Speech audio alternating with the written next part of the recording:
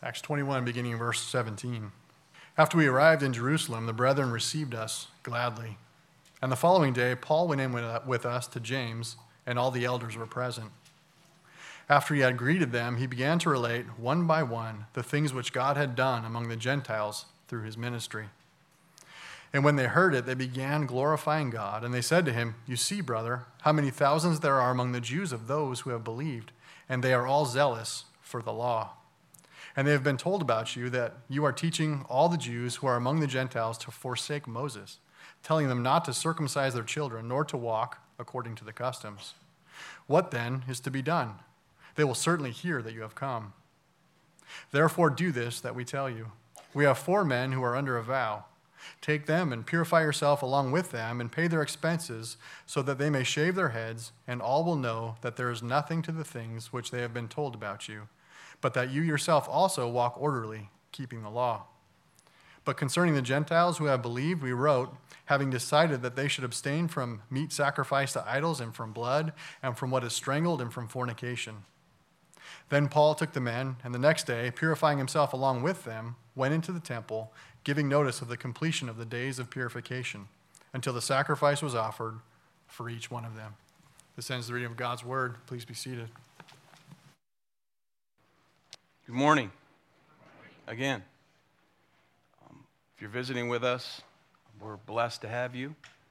As we continue our study through the book of Acts, before we begin, let's go to the Lord in prayer once again.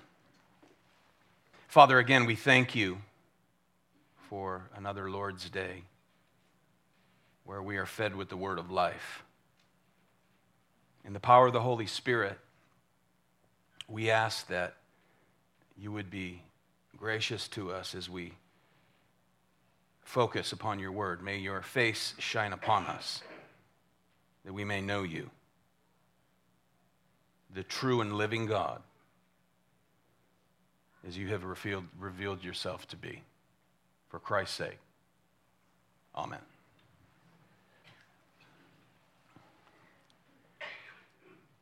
Acts 21 is the conclusion of Paul's third missionary journey, tours in which he not only preached the gospel and planted churches,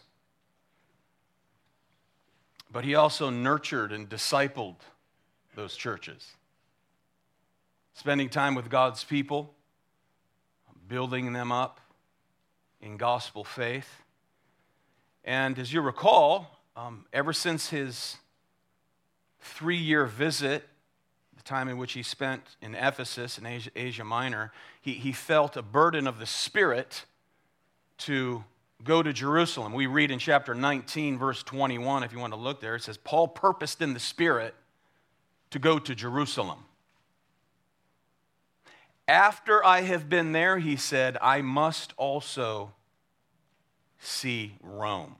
Now, along the way, brothers and sisters throughout the regions, Tyre and Caesarea in particular, urged Paul, also through the Spirit, not to go,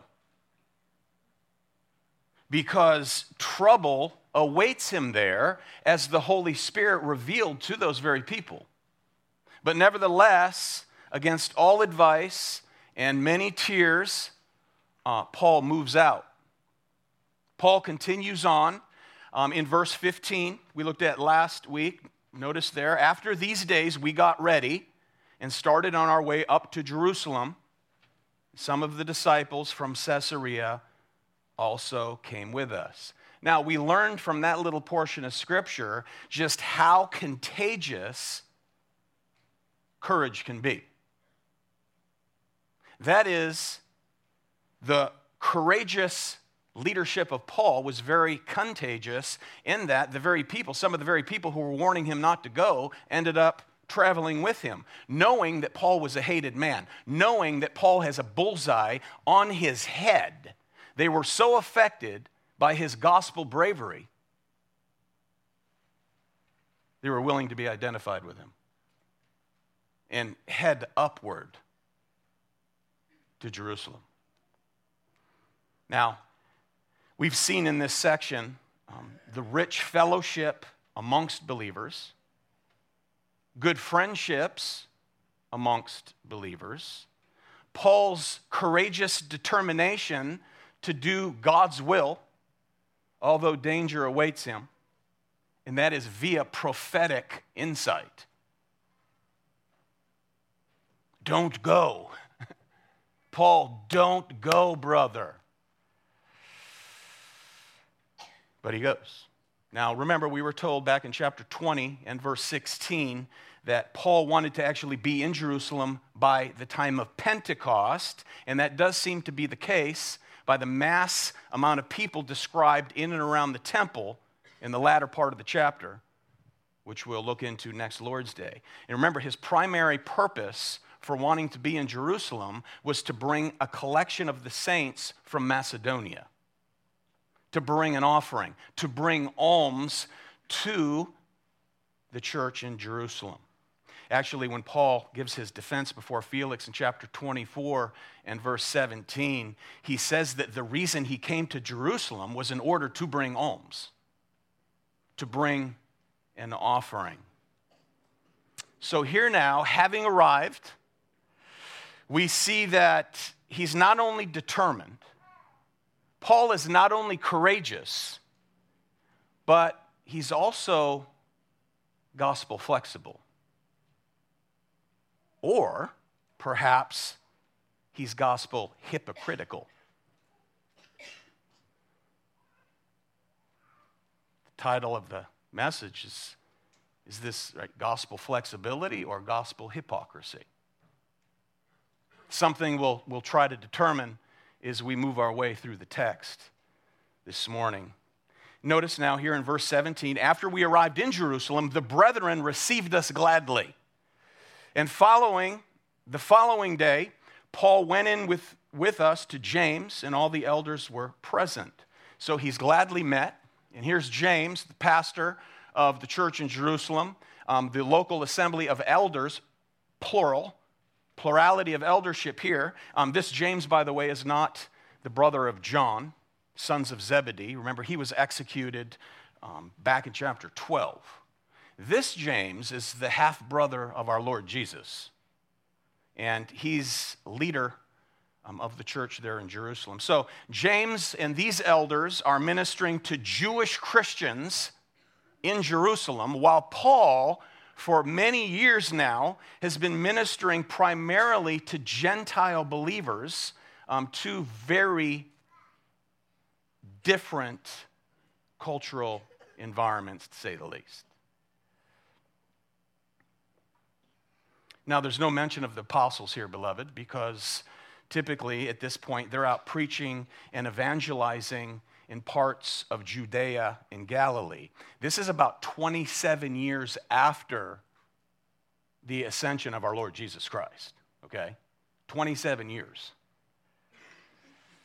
So notice, again, we see a plurality of elders. First point to make mention of is that the leadership of the church is a group of men. Plurality of leaders. This is how the early church was ruled.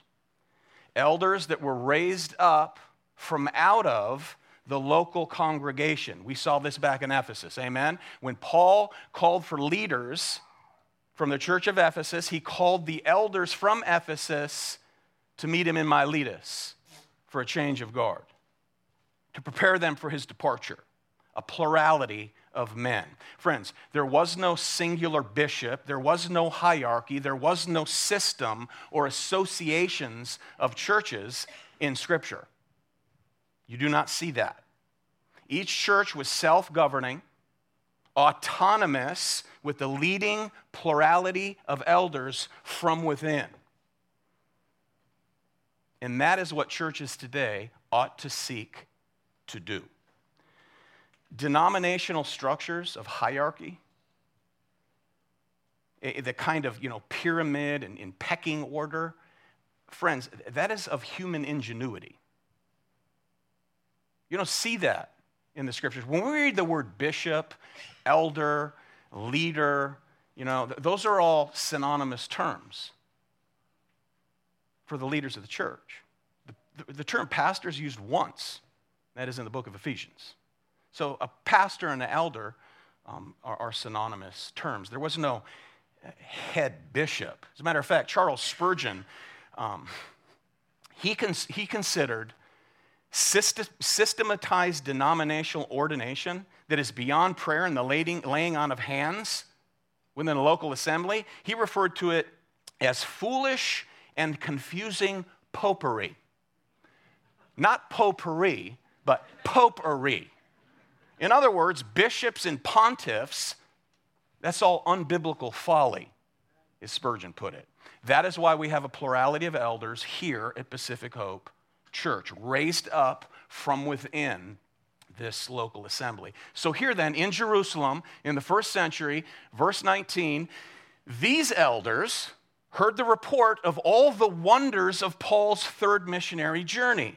Now notice, when they heard it, they glorified the Lord, rejoicing in the conquest of souls by God's sovereign grace through the regenerating power of his Holy Spirit. Gentiles reported over and over again, caused to be believers by the grace of God throughout the Mediterranean world. The report comes in, there's Paul, they rejoice, as they should. Now notice, these Jewish elders here in Jerusalem, they no longer carry any of their Gentile animosity, the kind of animosity they once had as Jews prior to their own conversions. They rejoice. Nevertheless, there's something on their mind. There's a problem here in the church at Jerusalem. So it's almost as they're saying here, wow, Paul, this is great. Praise the Lord. But, Houston, we have a problem. Apollo 13, in case you don't know. Verse 20, you see, brother, how many thousands there are among the Jews of those who have believed? Literally, friends, that's myriads of Jewish believers, tens of thousands in Jerusalem at this time. These are true believers who've come to saving faith in Jesus Christ, those who believe and have entrusted themselves to the substitutionary work of our Lord Jesus Christ. His work on the cross, his death, his resurrection. They've turned from their sin and they've turned to Christ. Believers. By the power of the Holy Spirit, these are saved people. So you see the many thousands, Paul, among us here in Jerusalem, most likely at the time of Pentecost, all right? But there's a problem. Notice, these believers, these Christians, are all zealous for the law. In other words, they're passionate about the ceremonial law, the Mosaic ceremonial law, the very things that pointed to Christ, sacrifices, rituals. And remember, things that have been kept now for 27 years in Jerusalem. They are zealous. That's a strong word. Zealot actually means to be heated, too enthusiastic, overzealous. They're overzealous, friends, about that which is superseded. That which is finished since Christ has come, the one who fulfilled all Old Testament pictures. Zealous for the law. Now, although there is no salvation in keeping the law, and friends, there never was. Was anyone ever saved by keeping the law? Don't ever make the foolish statement, well, in the Old Testament, to be saved, you had to keep the law. Nonsense. The law always served as a mirror. You're jacked up. You're a failure. You need to be fixed, and taking the mirror off the wall can't fix you. Amen? You need God's grace. The one who declared the law sends the one who fulfills the law. His Son, who is the Christ, the royal anointed one, his only begotten Son, who comes and in your place upholds the law and then laid down his life in the place of all who believe. That's the gospel. Bare bones gospel. all these Old Testament pictures have been fulfilled. The practices, the feasts, the rituals, they're no longer necessary because they pointed to him. He's come. Now, early on in the church in Jerusalem, those things were not forbidden for the time being. Again, in the church at Jerusalem, those things were not forbidden for the time being. For instance, if you were converted as a Jew to Jesus Christ and you felt badly about not keeping the Sabbath because you kept it all your life, feeling uncomfortable about doing anything else on the seventh day of the week, the Apostle Paul, anointed by God by way of divine inspiration, referred to that as having a weak conscience. Remember? As having a weak conscience. Therefore, practice is to be, our patience is to be practiced on their behalf for those who are more mature. Amen? Simple principle we see throughout. That is, so long as they did not think that following the Jewish ritual contributes to their salvation, they could still participate. Okay? Now, if you believe solely in Christ right here in Jerusalem, 27 years after his death and resurrection, participation was allowed for the time being. So the question is, how long? Possibly, I believe, until Christ's prophecy regarding that temple was fulfilled in 70 AD when that temple was destroyed, as Jesus said it would be. So these were Christian people who hadn't yet shaken the practices of Judaism there in Jerusalem, in and around the temple. And granted, friends, it was a problem. Okay, this was a flaw, as many Jews were very slow in giving up cultural customs. That's what's going on here. They were still hung up on ceremonies like Passover. Who's the Passover lamb? Jesus. They were still hung up on the ceremony of Passover, keeping Sabbath, restrictions on what they could eat, what they could wear, but they were still going through the religious routine, and they loved it. They were zealous for the law. And I can imagine growing up in Jerusalem under the shadow of this mighty temple, this system, all of this is ingrained in you. Can you relate to this? Just put yourself in their sandals. Seriously. This would be a difficult transition to make, humanly speaking. But after 70 AD, all the rigidity ended, as Jesus said it would. Religious rigidity. It's hard for us to shake certain things. For instance, do you know that there are Protestant churches, okay? Protestant, to protest. Protest from what? What was the Reformation all about? It was a magisterial reformation, reforming from out of Roman Catholicism, which was very much like Judaism. But even today in Protestant churches, they have somewhat of a Catholic feel to them. Okay? Consider, for instance, they do not teach in a Protestant church baptismal regeneration. In other words, that baptism saves you. But sometimes it kind of sounds like it. A Protestant church will not teach transubstantiation, that the bread and the wine literally turn into the body and blood of Jesus, but sometimes it sounds like it. You see what I'm saying? You feeling what I'm putting down?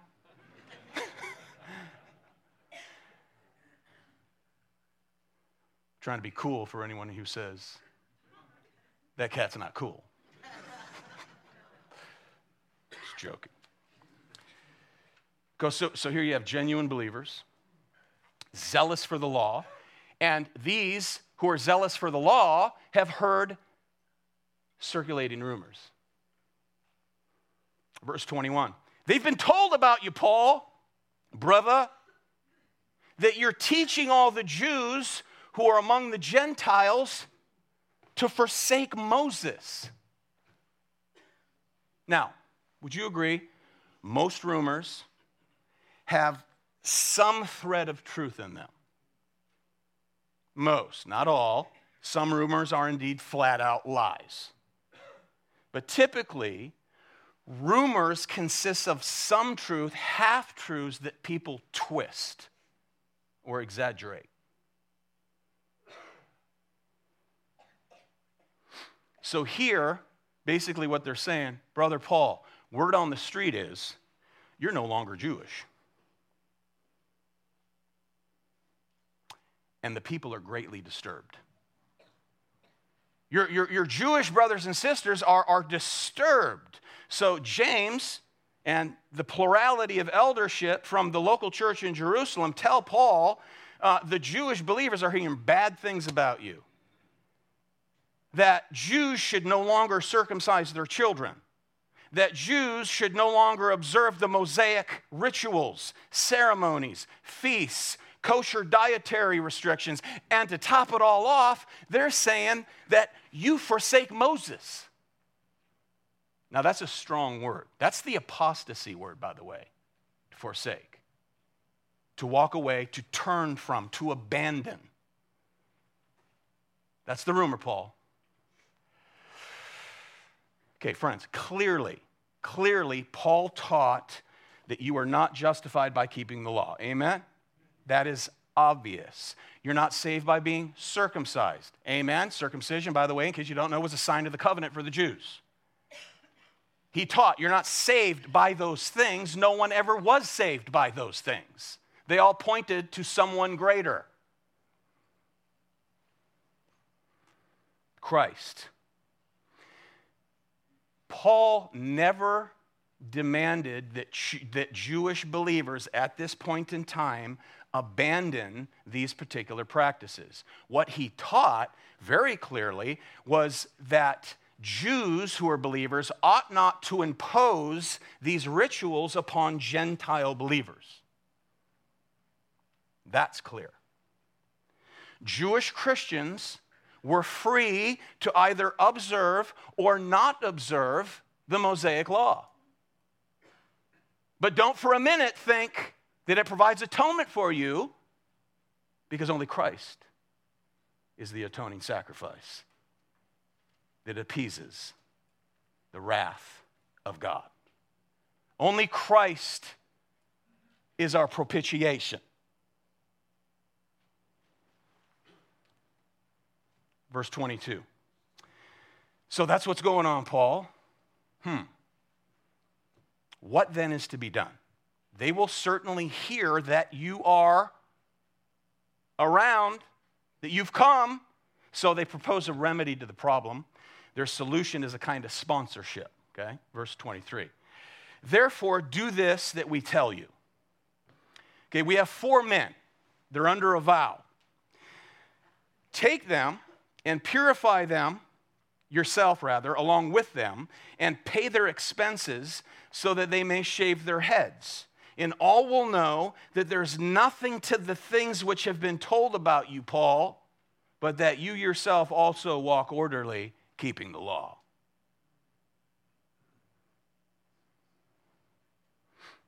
Okay, remember, this advice does not come by way of divine revelation.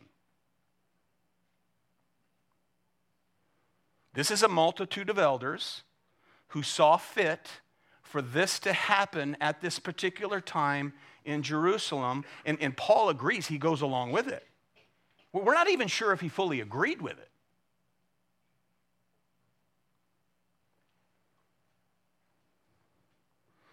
So James and the elders here in Jerusalem, they say, here's how we can persuade the brethren. Do what we tell you to do. 4 men are under a vow. Okay, this is the Nazirite vow from which I read in Numbers 6 this morning.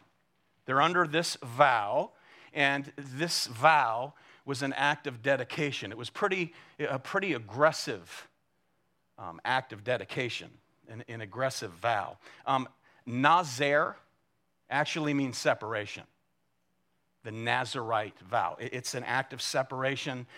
Number 6 describes all the details. I'm not going to go back over that again, but basically, to take this vow, you can't drink any wine. You can't have strong drink. You can't eat grapes. You can't eat raisins. Basically, the Nazirite was not even to smell the cork of a fine bottle of wine. That's the idea. Do not come into contact with the dead. You let your hair grow until after the vow, and once the vow is fulfilled, they would shave their heads, take the hair into Jerusalem, and burn it. Before the temple, it was at the doors of the tabernacle. Now that the temple is erected, you take it to the temple, to the priests. So, Paul, in order to disprove all the rumors, this is a way we can unite the believers in Jerusalem. If you'll pay the expenses of these 4 men in the temple complex, okay, during their vow, everyone will see that you're a good old Jew. You feeling me, Paul? That you're concerned not to toss aside our rituals, not to toss aside our ceremonies that are centuries old. Okay, by the way, paying expenses means animal sacrifices were offered for those vows. You get the picture? That's what it means. You pay the expenses, that is, the sacrifice of animals on the altar. Now, does Paul believe that animal sacrifices atone? No. Not for a second. Yet Paul submits to their suggestion. He pays for the sacrifice of these 4 men. So he says, they say to him, look, if you will do this, Paul, they, that is the Jewish believers, will know that there's nothing to the things which have been told about you, rumored about you. Notice verse 25. Now, I'm not sure, but this could be a manipulative tactic on their part, trying to press him into this when they say this in verse 25. You know, concerning the Gentiles who have believed, we wrote, having decided that they should only abstain from meat sacrificed to idols and from blood and from what is strangled and from fornication. So what they do there is they repeat the decision of the Jerusalem Council way back in Acts chapter 15, years before this incident. And the question was, should Gentiles be circumcised? The answer was no. But just be sure that they uphold these 2 concessions for this time. Number 1, that they abstain from sexual immorality and the idolatry that's associated with it. They went hand in hand at this time. Pagan worship, idolatry, and fornication, sexual immorality, they were all just mixed together. Okay, so that's one concession. And number 2, in order to maintain unity, tell these Gentile believers to forego how they eat in front of Jewish believers. You remember that? You remember that, chapter 15? Hello? Bueller? Yeah. It was a compromise in their eating habits, which would be an offensive expression to a Jew. So just as Jewish believers were not bound, or just as Gentile believers were not bound by Jewish rituals, the idea here was that Gentile Christians should not eat animals that have been sacrificed to idols. Don't do that in front of a Jew. It would be incredibly offensive. But this was a courtesy for the sake of their conscience. That's what that's about. So they bring it up here. I don't know if it's to kind of press him into partaking into this vow. After all, remember what we decided years ago with regard to the Gentiles before whom you've been ministering all over the known world, Paul. So can you do this for us now?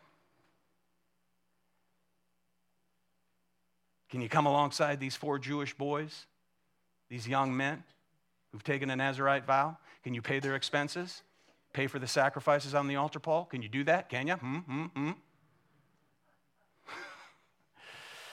Now, keep this in mind also, beloved.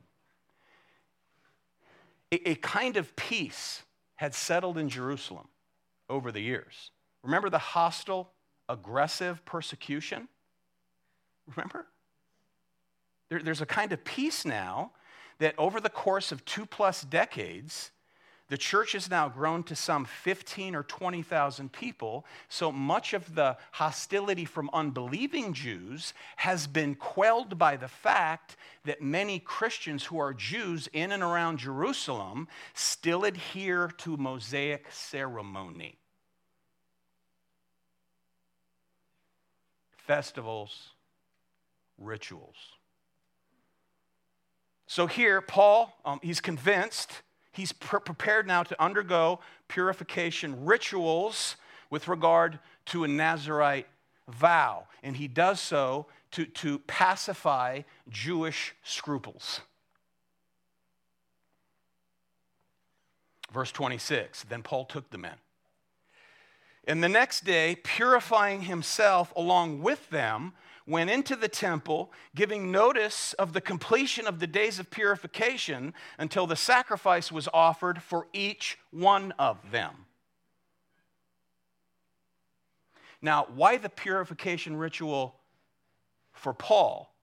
Paul wasn't under the Nazirite vow. Now, he had taken that vow back in chapter 18. Amen? You remember that? Yeah, just say yes.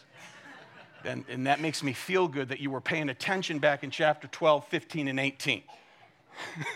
I say it in love. He had taken the vow then. He's not under the vow here. He's just sponsoring these 4 men. So why would he have to be purified? Because this brother, Paul, just came in from Gentile territory, and the Jews would perceive, they would think of him as being unclean. Those dirty, filthy Gentiles. So he would have to go through purification by way of the Levitical priesthood. Who's our great high priest, as we heard this morning in Sunday school? Who fulfills the offices of prophet, priest, and king? Jesus. All this stuff pointed to him. He's our great high priest. But in order for Paul to be the benefactor of these 4 men, he would have to be purified by a human priest in Jerusalem.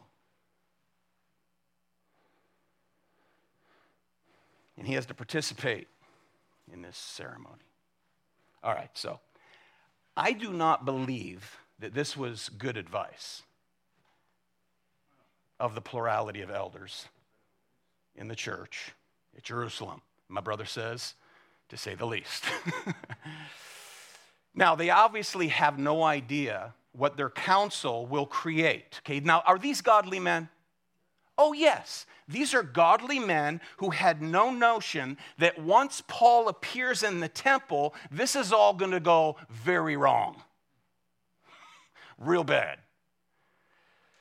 When unconverted Jews from Asia recognize Paul, the man they hate, and they tried to kill him by way of a riot back then, they see him.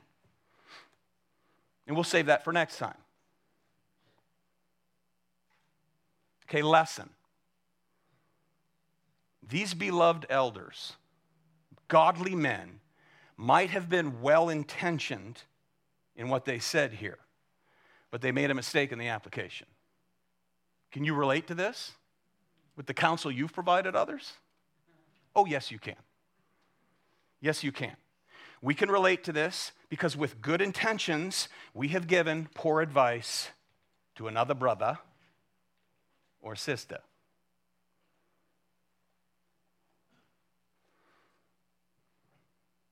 Not every circumstance in life is a slam dunk black and white issue, right? So don't ever come to me, well, I won't say that. If you come to me and say, hey, I have a friend, I have a friend, and this is what's going on. Can you tell me what to tell him? I'll probably say no. I can't, unless it's just black and white, gospel-related across the board. But if it has to do with a bunch of relational issues and you don't know the whole story, you're only hearing one side of it, and I'm hearing it from you and not them, it's not most profitable to give advice at that moment. So here they give the advice, and it's not the best. I don't believe. But does God work it out providentially? Oh yeah, we shall see. We'll get a taste of that this morning as well. But just remember this with regard to counseling, with regard to the plurality of elders in your own local church, the best of men are only men at best. These are good men, but they're mere men. Now, that being said, God does not expect us to know the future. They didn't know the future. God weighs our decisions according to the revelation of His Word, test all things in light of. That's how He weighs our decisions along with the motives of our heart. He sees right through you. He knows every motive within our minds and hearts. So He weighs according to that way, and the choices we make, if they're biblical and our motives are right, God is pleased, but He never reveals the immediate outcome. Right? We never know exactly how things will pan out. These men did not know. So we grant them mercy. Next question. Did Paul make a wrong move here? Okay? Did he compromise when he shouldn't have? Is this Paul being gospel flexible or gospel hypocritical?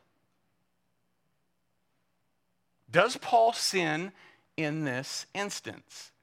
Now, rather than saying what I think, I'll quote other men. Okay?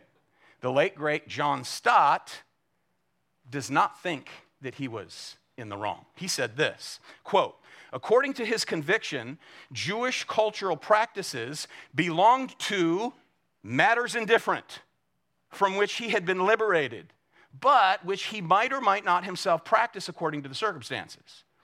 He also says about James, Stott does, that he, James, had a sweet and generous spirit. The solution that he's advocating is a concession in the area of practice only. End of quote. The late, great James Boyce disagrees with the late, great John Stott when he wrote this in his commentary. We might plead that he did it with good motives, but right motives do not make a wrong action right. They did not make this right. What Paul did here was hypocrisy. It was a compromise. He was going to offer a sacrifice in front of the very priest who crucified Christ. This is a turning of his back on the sufficiency of Christ. Now, in my opinion, says Boyce, the great proof that Paul was wrong was that God, who is sovereign over the details of our lives, did not allow him to do it. Sometimes you and I act wrongly. We're prepared to do wrong things, perhaps with good motives, but quite often with bad motives, and God simply slams the door on us. And I'll disagree with Boyce there. No, he does not always slam the door on us.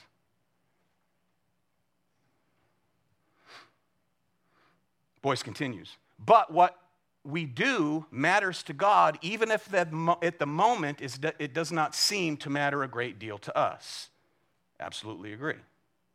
Now, the next 2.5 chapters of Acts record events associated with this decision. Now, we've covered 2.5 chapters in Acts, and it covered 7 years. This covers 2 weeks. This is a pretty significant situation, decision. So, does Paul sin here?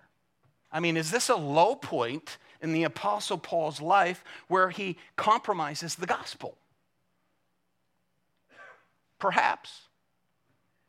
I'm not sure. But there's some things for us to consider, all right? Some things to consider. In Acts chapter 16, after the church confirmed that circumcision is not required for salvation, Paul soon after meets Timothy, who is half Jewish. He was trained up and raised in Judaism, and the first thing that Paul does is what? He has him circumcised. Why? For the benefit of the ministry of the gospel of Jesus Christ, so that Timothy could enter with Paul into synagogues to preach the gospel, into Jewish territories. Gospel flexibility. However, on the other hand, when others were insisting that Titus be circumcised, he absolutely refused, Paul did, to have Titus circumcised. Why? He was full-on Greek. Paul, flexible. Look at 1 Corinthians 9, verse 20. To the Jews I became as a Jew so that I might win Jews. To those who are under the law is under the law, though not being myself under the law, so that I might win those who are under the law. To those who are without the law is without law, though not being under the law, but under the law of not being under the law of God, but under the law of Christ, so that I might win those who are without law. To the weak I became weak, that I might win the weak. I become all things to all men, so that I might by all means save some. Now, whether Paul was right or wrong in the decision, I do believe we can all agree that he did this most certainly because he loves the church. He loves the church. Lesson for us. Christian liberty, about which Paul speaks a lot, may cause us as Christians to appear to be enslaved for the sake of others. May appear. You see, because Paul is so free in Christ, he can put himself under a vow like this. He has before the Nazirite vow. Here, it's a sponsorship. Now, others looking in might indeed conclude, oh, Paul's under the law. He's bound by the law. He can't do this and he can't do that. How many people have you met, non-Christians, who think Christianity is that you can't do this stuff, whatever this stuff is? See, Paul is actually so free. He's so free in Christ. Now, in a Nazirite context, he's so free in Christ, he doesn't need to drink wine. In another context, he's out with Gentiles, or Jews, he's free to drink wine. Under a Nazirite context, he can go to the barber every other week if he wants. Okay, but under the vow, he lets his hair grow. He is free. So as a sponsor to these four men, he is so free, he can go through the Levitical priesthood to be purified for the sake of his brothers. I believe that's how he sees the situation at hand. I mean, Christ is our great high priest. I don't need a priest. I don't need to go to a priest and confess my sins. Do I? We go to the throne of grace in what way? Boldly. We are Christ's priests now, as you learned this morning, or you were reminded this morning through the Sunday school lesson. We're priests of the King, of the great high priest, representatives of God Most High on earth. Not in our power, but the power of the Holy Spirit. Now, let me say this. Sometimes Christians want a priestly figure or a pastoral figure in their life just to tell them what to do. Some people just say, just tell me what to do and I'll do it. Tell me what not to do and I won't do it. You know, if an elder or pastor tells me I can do this, good. If my Christian friend does this or goes there or partakes of that, I can too. I will live my life vicariously through an elder, a pastor, or one of my brothers or sisters, whoever it might be. You know, but let me say this. Christian liberty in one area may be fine for one person and not best for another. Okay? You're sensible people. biblically minded people. I'll let you figure that out for yourselves. What's black and white is black and white. Amen?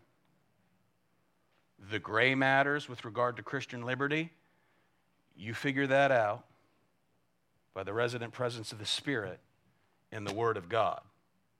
Just because this gal or this guy has freedom in this area, you don't necessarily need to think that you have it. Amen? Or vice versa. One thing Paul was not was fanatical. You met fanatics? Paul was not fanatical. Now, was he vigilant for the truth? Absolutely. Culturally sensitive? Absolutely. Fanatical? No. Paul was not a fanatic. Sometimes in the church, you'll meet abstinence fanatics. They're bent towards legalism. They'd love it if they could have a list of taboos on the wall for every Christian to abide by. You ever met them? That's where you hear the old jokes in the old Southern Baptist life. You can't dance. Women need to wear dresses down to their ankles. If you play cards, that's of the devil. And then a list of other activities. Any of that biblical? No. No. Sex outside of marriage? Is that sin? Plain and clear. Adultery? Plain and clear. Drunkenness? Getting stoned? Is that clear? That's clear. I could go on. Fanaticism can happen with doctrine. Young believers, they're learning doctrine, they love doctrine, and we have something called the cage stage, which is a really good idea to throw them in a cage and lock it up until they mature. And their radicalism is quelled, and then you can let them out. Until then, they do a whole lot of damage. Fanatics, don't be that. They turn every issue into a major argument. They major in the minors. That's what I mean by doctrinal fanatics. We love doctrine here, amen? We love it. But they confuse important things or unimportant things, secondary things, as chief things, primary things. That's doctrinal fanaticism. Now, in this context where Paul is, we need to be heralds for the truth. Paul was a herald for the truth, while at the same time, and this is what I think we see here, is to maintain cultural sensitivity. One thing for certain regarding the Apostle Paul is that he never flaunted his freedom in the face of another. In another Christian, he never flaunted his freedom. He didn't get together with Jewish believers, pull out a ham sandwich, and say, "Look what I'm free to do." Weakling. Did he ever do that? No. No. Henry Ironside tells a story. He tells of a friendship he had with a former Muslim from India. His name was actually Mr. Muhammad Ali. Not the one who floated like a butterfly and stung like a bee, but a Mr. Muhammad Ali, whose family owned a tea business. So this former Muslim came to saving faith in Jesus Christ while he was in America. And on one occasion, while visiting a church in the United States during their annual church picnic, a young lady came up to Ironside and asked, "Mr. Ironside, would you like some sandwiches?" And he said, "Yeah, I'll have one of each." She turned then to Mr. Ali. She said, "Would you like one?" And he said, "What kind are they?" She said, "Pulled pork and ham sandwiches." He said, "Do you have any beef?" "No," the young lady said. "Lamb?" "No." "Fish?" "No." Then he said, "Well, thank you, young lady, but I won't take any." The young girl said to him, "Are you so under the law that you cannot eat pork? Do you not know that a Christian is at liberty to eat any kind of meat?" And he said, "Yes, I am. I am at liberty to eat it, I know, but I'm also at liberty to let it alone, and let me tell you why." He said, "My father, who's nearly 80 years of age, is at the head of our tea business. Now, I have to regularly return home to India and give him a report. When I return, I knock on the door, and my father says, Muhammad, have those infidels taught you to eat filthy hog meat yet? And he said, I will say, Father, pork has not touched my lips. And then he'll welcome me in. And I'll have an opportunity from time to time to speak to him about the Lord Jesus Christ. He said, if I were unable to answer that question, I would not even be allowed to come into the house. So he said, yes, I have freedom to eat the pork, but I have freedom also not to eat the pork. End of quote. That, I think, is the spirit of Acts chapter 21. My wife and I have some Muslim neighbors that live down the street from us. And I've witnessed the gospel to him. We sit out front in the summer, so he walks by on his way to the local mosque right in front of our house. And one day they brought over some goodies, and they were really sweet, tasty. So my wife prepares them a meal one day. But in order to prepare them a meal, it has to be halal. It has to be sanctioned by Islamic law, ritually killed, this animal, this chicken. A mantra has to be spoken over it as they look towards Mecca. So she had to go to this special grocery store to buy this halal chicken, prepare it, deliver it to them. They ate it. They loved it. But they were sure to ask us, how was it prepared? We said halal. What is that? Man-made false religious practice. If I want to have any impact on my neighbor, what will I do? Prepare it halal. That's nonsense to me. Jesus said, as Matthew pointed out this morning, Matthew chapter 15, verse 11, it's not what goes into the mouth that defiles a person. It's what comes out of his mouth that defiles a person. Do you not see that whatever goes into the mouth passes into the stomach and is expelled? But what comes out of the mouth proceeds from the heart. This defiles a person. Evil thoughts, murder, adultery, sexual immorality, theft, false witness, slander, to eat with unwashed hands, which is a man-made tradition for the Jews, by the way. You would wash your hands, and these Jews would raise up their hands and let the water drip off. That wasn't even scriptural. To eat with unwashed hands does not defile anyone. As I said, I've shared the gospel with this Muslim neighbor, declaring that no one can earn their way to heaven as they believe you must. You must earn your way. Now, what are my wife and I going to do? Am I going to slip pork into the chicken as a joke?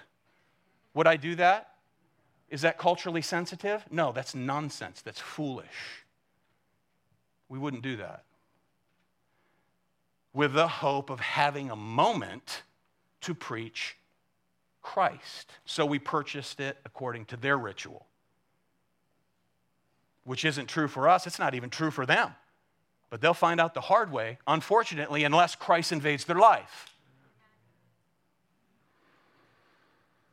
So, considering the counsel of these elders and the decision of Paul to sponsor these men who were under this vow, making payment by way of sacrifice, Paul will be recognized in the temple courts by hostile Jews, and he will be pummeled. He will be beaten.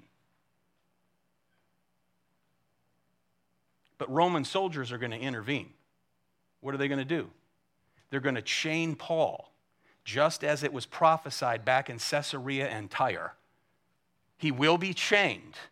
But through this process, as they save him from being beaten to death by hostile Jews, the Gentiles chain him, keep him under protective custody, and by way of this arrest, what's he going to do? He is going to preach the gospel speaking in Hebrew. And when he speaks in Hebrew, there's a dead silence in the courts of the temple. He's going to give his testimony of coming to faith in Jesus Christ. He's going to preach Christ in the very temple that in a matter of 11 to 15 years at most will be dust as Jesus foretold. It will be destroyed by Rome, and adherence to Jewish customs will no longer be possible ever again. And these faithful Jewish believers who are in Jerusalem especially, zealous for the law, had to be weaned away from their zealous Jewishness. In all of this, God uses, by way of his providence, whether they were right, whether they were wrong, God uses it for his glory and ultimately the good of his people. So I believe that this was more, personally, I believe it was more of a matter of gospel flexibility. We look at the whole scenario rather than gospel hypocrisy, but I don't know for sure. You decide. Yay? You decide. But whether he was right or whether he was wrong, I think we can all agree he did it because he loved Christ's church. Amen. That's the main issue. That is the salvation of souls. The main issue is the salvation of souls. So as I close, if you're here today and you're not entrusting yourself, your eternity, to this Lord, Jesus, the Christ, you have a responsibility. It's not to take some Nazirite vow. It's not to go see some priest. It's not to make a meeting with me or any other elder in this church. Your responsibility at this very moment is to repent and believe in the gospel. To believe in the gospel, the good news of Jesus Christ, the fact that you are a sinner. And if you die in your sin, you will pay for your sin. And the payment is eternal hell.